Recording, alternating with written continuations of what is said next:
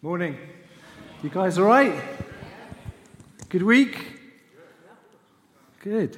We were just saying in the earlier service, this is a good place to be, isn't it? God's on the throne still, isn't he? Jesus is sat at the right hand. The Holy Spirit's interceding for us. Did you know that? The word says the Holy Spirit's interceding for us individually, for the plans he's got before you. Yeah? It's good. It's good news. We're a cheerful people with the hope in the future. And this is just a drop in the bucket, right? We've got thousands of years of this. You know, I was just reminded this week, we're talking about breakthrough, right? We're in a 40 days of breakthrough series. This is week 3. Phil was before John, and John was after Phil, and now I'm after John. Boom. And we've got these little cards. I always forget the little cards. We've got the little card, which Phil knocked up. Well done, Phil. And on the back here, it's what you're trusting God breakthrough for. Anybody? Can I just have a quick show of hands if you're trusting God for some breakthroughs this year? Wow. Same as the earlier service. Everyone put their hand up. So we're in the right room, right? So I want to just encourage you, all of this is a reminder that you'd be interceding and praying for your personal breakthrough and the breakthrough which we're trusting God for corporately, right? And we've already had this as an email address, will pop up now. We've got to work on that. And that basically we're encouraging you just to send as we're trusting God for breakthrough, right? That you would email in the breakthroughs to this. We've already been having quite some cool testimonies, especially like relational, family stuff breakthrough. Families saying that, you know, they've just been so kind of disbanded, and God seems to be just bringing it all back together since they've been trusting God for a breakthrough. We're hearing cool stories about marriages, what's going on there as well. So let's really dig in, you know. One of the keys biblically to breakthrough, I think, is thankfulness as well. God loves thankfulness. He talks about it through Scripture. I think it's good that we're thankful continually. In fact, should we do that a minute? Is that all right? We just thank the Lord? I think so often we just get through our week and we kind of arrive at a situation, or we end up having breakthroughs after breakthroughs in the week, and we haven't even stopped to acknowledge God. Can we stand together? Is that all right? Let's just give God some thanks. That's what we're here for, right? And why don't we just thank God? We just forget we're British for 2 minutes, right? You can speak out loud, it's all right. Yeah? But that's just thank God. And if you don't know what to thank God for, why don't you thank him for the breakthrough that he's already planned for you in advance, right? Let's do that a minute. Let's just be thankful. We've all got something to be thankful for, yeah? Thank you, Jesus. We thank you for the breakthrough in our midst. We thank you in the breakthrough and the plans you have for us. We thank you for the breakthrough in our children's lives and their children's lives.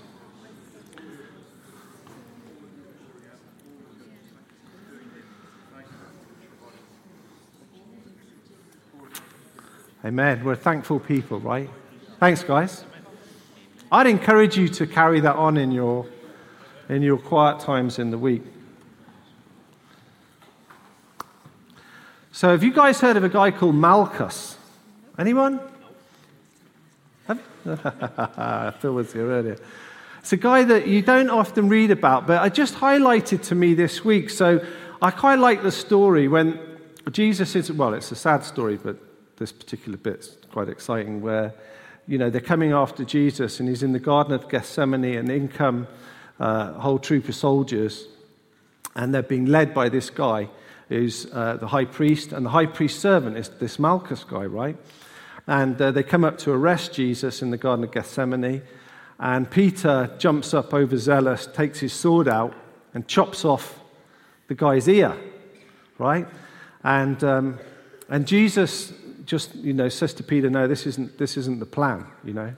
This isn't the plan. And he touches the guy. The biblical account is he touched the guy and his ear was immediately restored.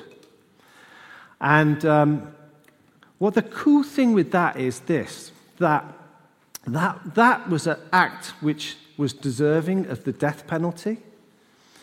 And what happened when Peter struck the guy's ear off, obviously with endless witnesses there, that's what he could have been up for. You can't just be chopping off the high priest's servant's ear, right? And what Jesus did by doing that was he eradicated all evidence that Peter had ever sinned. Do you hear where I'm going with this, right? That how he transgressed, Jesus restored. And by touching that guy's ear and restoring his ear, if they were to take legal action against Peter and accuse him of doing wrong, there was nothing. There was no evidence. And isn't that exactly what Jesus did for us on that cross? Exactly what he did.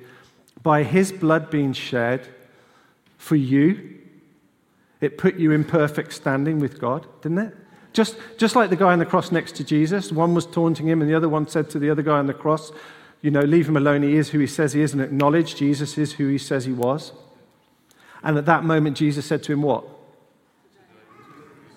This evening, we're going to walk into paradise together, you and me. I mean, I can't think of many more relieving words you'd hear hung on a cross with a few hours to live than the Son of God saying, don't you worry, this evening, you and me, paradise, right?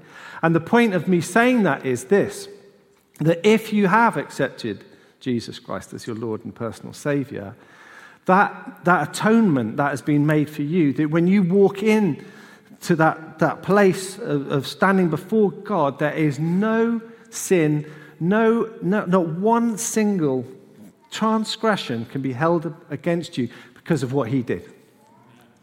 And it's the same way that the Bible encourages us to walk into the throne room of God boldly. We can be expecting breakthrough boldly. We can be expecting the things we're trusting God for, we're all our hands up. And I know everyone's got an individual story here with an individual thing that they need individual breakthrough for. But those things have been paid for so we can walk in boldly and know that we are in the perfect position for breakthrough.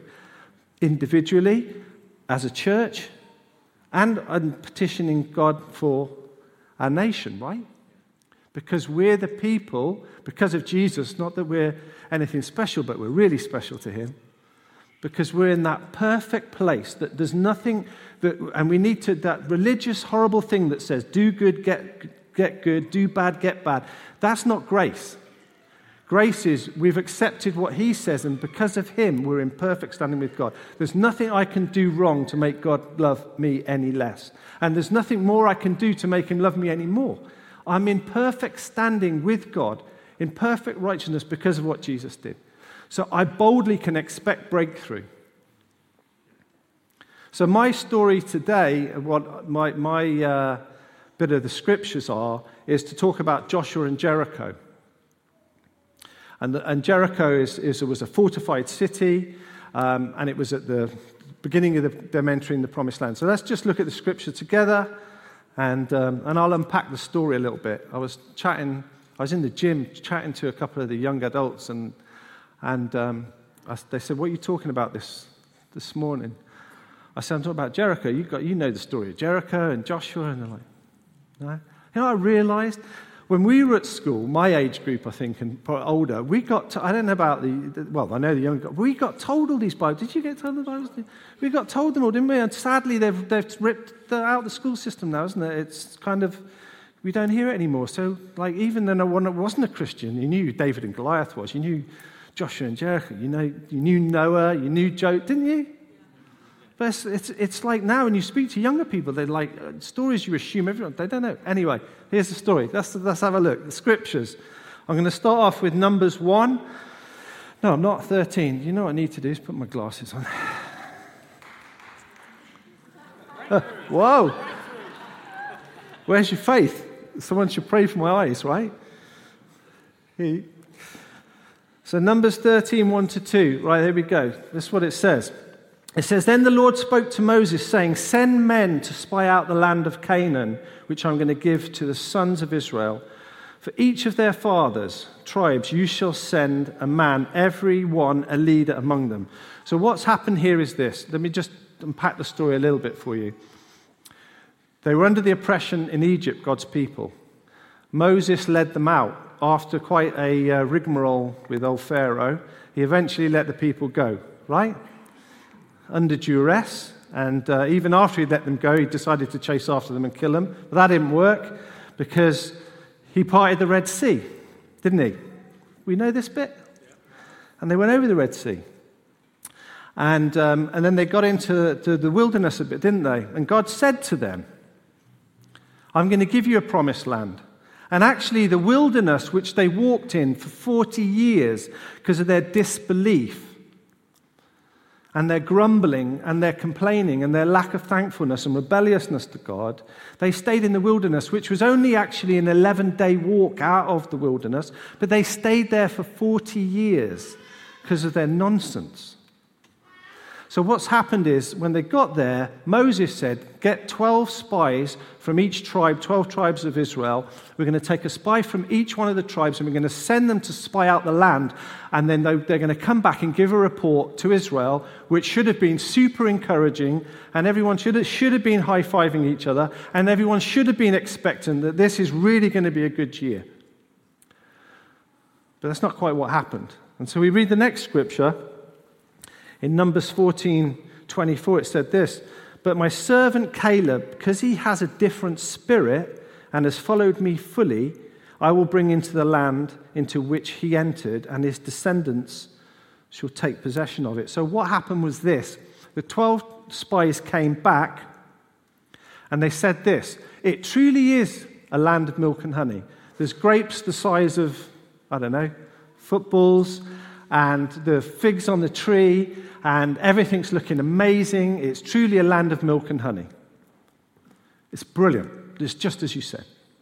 But there's giants in the land, and we heard John talk about David and Goliath last week. The Nephilim and the giants, they're like 9 foot tall warriors. They dwarfed us.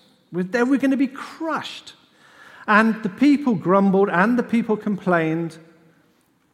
And they said, you know what? This was a real bad plan. In fact, we're so cheesed off with this whole rigmarole that it would actually be better if, like, Moses and Aaron were dead and they were out the way. And in fact, we get new leaders who are not going to lead us into a place we're going to be crushed. And in fact, it would actually be better if we go back and become slaves. That's what disbelief does, right? But Joshua and Caleb, those two guys, they had a different spirit. Small s, not Holy Spirit, the different character. And their character was this. God said it, it's going to happen. Because we don't trust in ourselves, and this motley bunch, I'm not saying that as in you lot, but we're trusting in God. And God said, these guys have got the right attitude. They were the half full rather than the half empty guys, right? Right? The guys of belief, the guys who trusted in God, the guys who weren't going to trust in their own, they're not looking at their own means to break through and their own resources to break through. They're looking at the resources of the kingdom of God for breakthrough. And because of that, they were of a different spirit. Their faith was, I don't care what I'm seeing in the natural, I'm going after what God shows me in the supernatural because he's a supernatural God. And I'm not going to be able to attain supernatural breakthrough trying to operate in the natural, right? Are you? Anyone? And because of that, Joshua and Caleb did enter in to the promised land.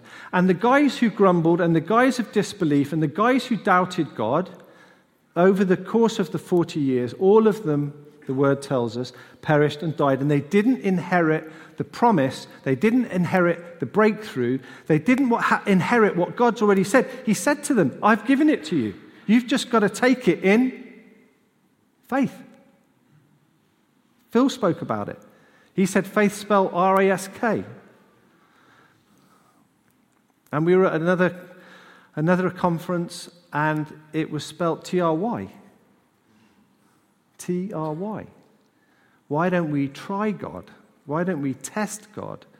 Why don't we step out in faith and try this thing? What's the worst can happen? It's the worst. Fail. We've all done that before, right? It's just me. Okay. Let's read the next scripture. Joshua 6, 1-5. So here's the story of Jericho, right? So now Jericho, a fortified city with high walls, was tightly closed up because of the people's fear, because God, like he said, had gone before them, and it was already a done deal, of the sons of Israel. No one went in or came out.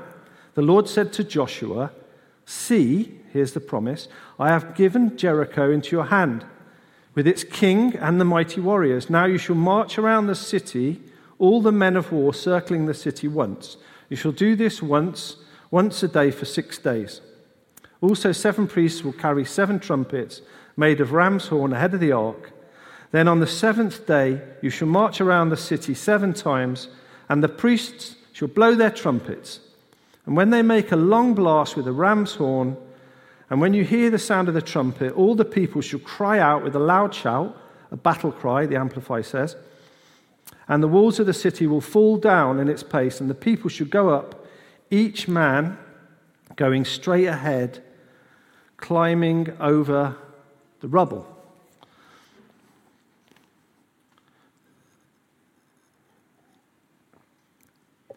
So here's the deal. They arrive, so they've gone through the Red Sea, they've come to the Jordan. It was the second miracle because the Jordan was uncrossable, and God actually stopped the water again for the second time, and they all traveled over into the Promised Land. And then they came across Jericho, and Jericho was a walled city with huge 28-foot towers and 18-foot walls. It was impenetrable. And God said to them, "What I want you to do is not get a battering ram or get some ladders built or build a few catapults. No. God says what we're going to do is we're going to get everyone assembled and we're going to march around the city. We're going to do it every day. And we're not going to say a word. And then on the 7th day, we're going to do it 7 times. And we're all going to scream in a battle cry and job done." Now, I think I would have been like, seriously? Have these guys heard right? Here we are faced with the biggest fort on the map, on the globe, historically, and we are going to have a shout and a cheer and job done. Because we read that Joshua waited on God for a strategy. And I'd say, knowing that we're in the right place for breakthrough, I think a really key point is, in all the breakthroughs we're trusting God for, is what's your strategy for your breakthrough? What is it? Have you asked God? Have you inquired of God? Have you spent time to say to the Lord, this breakthrough that I'm trusting you for, or this breakthrough I'm trusting you for in my family, or my friend's family, what's the strategy? Because the Bible says to us in Ephesians 6, it says this, "For our struggle, your struggle, my struggle, is not against flesh and blood, contending with physical opponents, but against the rulers, against the powers, against the world forces of this present darkness, against the spiritual forces of wickedness in the heavenly supernatural places." And we can read quite an epic battle in Daniel chapter 10, where he was interceding for his country, and Archangel Michael we hear about, who heads up the warfare side of things, and he took him 21 days, he reported to Daniel, to break through, to get to him, to help him. So the scripture's really clear. The problem is we're so used to, especially in England with our British stiff upper lip, we're so used to dealing with the natural. But here, this book's full, someone say full, of supernatural actions which preceded supernatural breakthrough for his people. Because our fight isn't against flesh and blood. It's against spiritual powers and principalities. And we need to learn to equip ourselves to deal with these things. But before we do that, we need to hear, like Joshua did, for a godly strategy to overcome and head us into breakthrough, right? That's what we need. And then once we've got this strategy, the tricky bit, the uncomfortable bit, the bit of discomfort is a thing called faith. Because often to step out in faith, it's uncomfortable, right? Isn't it? It's a bit of discomfort stepping out and doing weirdish things. Because often God will say to do things which in the natural to us we just wouldn't have done. I remember in South Africa, I went into the office one day and the bookkeeper lady who worked for us, who's also in the church, came to us and said, I just need to say to you guys that in the way sales have gone, in 3 months' time, you're going to have a £5,000 a month deficit, which in South African rand was quite a chunk of money. And unless you can increase your turnover by £5,000 a month starting next week, you're going to have serious problems. You're going to need to let some staff go. And we went into a bit of a panic mode at first. And then I said to my partner there, Peter, I said, why don't we just see what God wants to do? And as soon as we said that, we both felt God said, turn the phones off and just go and pray. So it was difficult because you're in fix-it mode, right? Because we need to fix it. And I remember I went to the secretary, I said, don't put any calls through to us just till we say. And we prayed for about 5 minutes. And after 5 minutes of prayer, it was so memorable. 5 minutes of prayer, which started off with a bit of a frantic prayer, we just felt, I looked at Peter and he said to me, I'm feeling we're done. And I'm like, that's funny, I did as well. I thought we were going to. So he said, put the phones back on. As soon as I said, put the phones back on, the phone rang. And she's going to put the call through. I said, put the call through. I remember picking up the phone. And he goes, hi, is that Lance? I said, yeah. He goes, oh, it's De Villiers Smith here. It was like this crazy millionaire family in the town. He says, we were just having a conversation and wondered, could we, starting on Monday, buy £5,000 a month of your business to give you that cash every month, month on month? 5 minutes of prayer. But in the natural, we're an all guns fix it. You can't outmaneuver. You can't outmaneuver God. No one can outmaneuver God. And what was highlighted to me in my preparation on breakthrough, and I was watching some of the greats, is this thing called discomfort. And the more I started looking at discomfort, I kept just highlighting it to me. I really felt that we underestimate the value of discomfort in our faith. That discomfort leads to some really crazy good things and crazy good testimonies. And that in our culture, we're really quick, aren't we? If I feel uncomfortable, I want to move myself into a place of comfortableness. I don't want to step myself out there. I don't know, maybe I need to lay down certain things in my life, but they're comfortable to me. Maybe I need to be asking God, what are the things that I need to lay down because I want to move into your breakthrough and your calling and your plans and your purposes. And this feels a bit, I'm supposed to be in your will, but it's feeling a bit of a discomfort. And then I was thinking of the guys who we read stories to our children of in Scripture, guys like Noah. And here's a guy who God says, I want you to build a Titanic on dry land in the middle of nowhere because I'm going to flood the world. And the theologians, to the best of them, there's some debate, but they all agree it's between 52 and 75 years it took to build that ark. Him and his family building an ark on dry ground. Don't tell me that wasn't uncomfortable. Don't tell me fulfilling God's plan and purpose for their family, for their breakthrough, building a boat on dry land in the middle of nowhere wasn't weird. And their kids, could you imagine their kids coming home? Dad, we look mental. We're building a boat on dry land. All my mates say we're in some kind of an occult here. Yeah?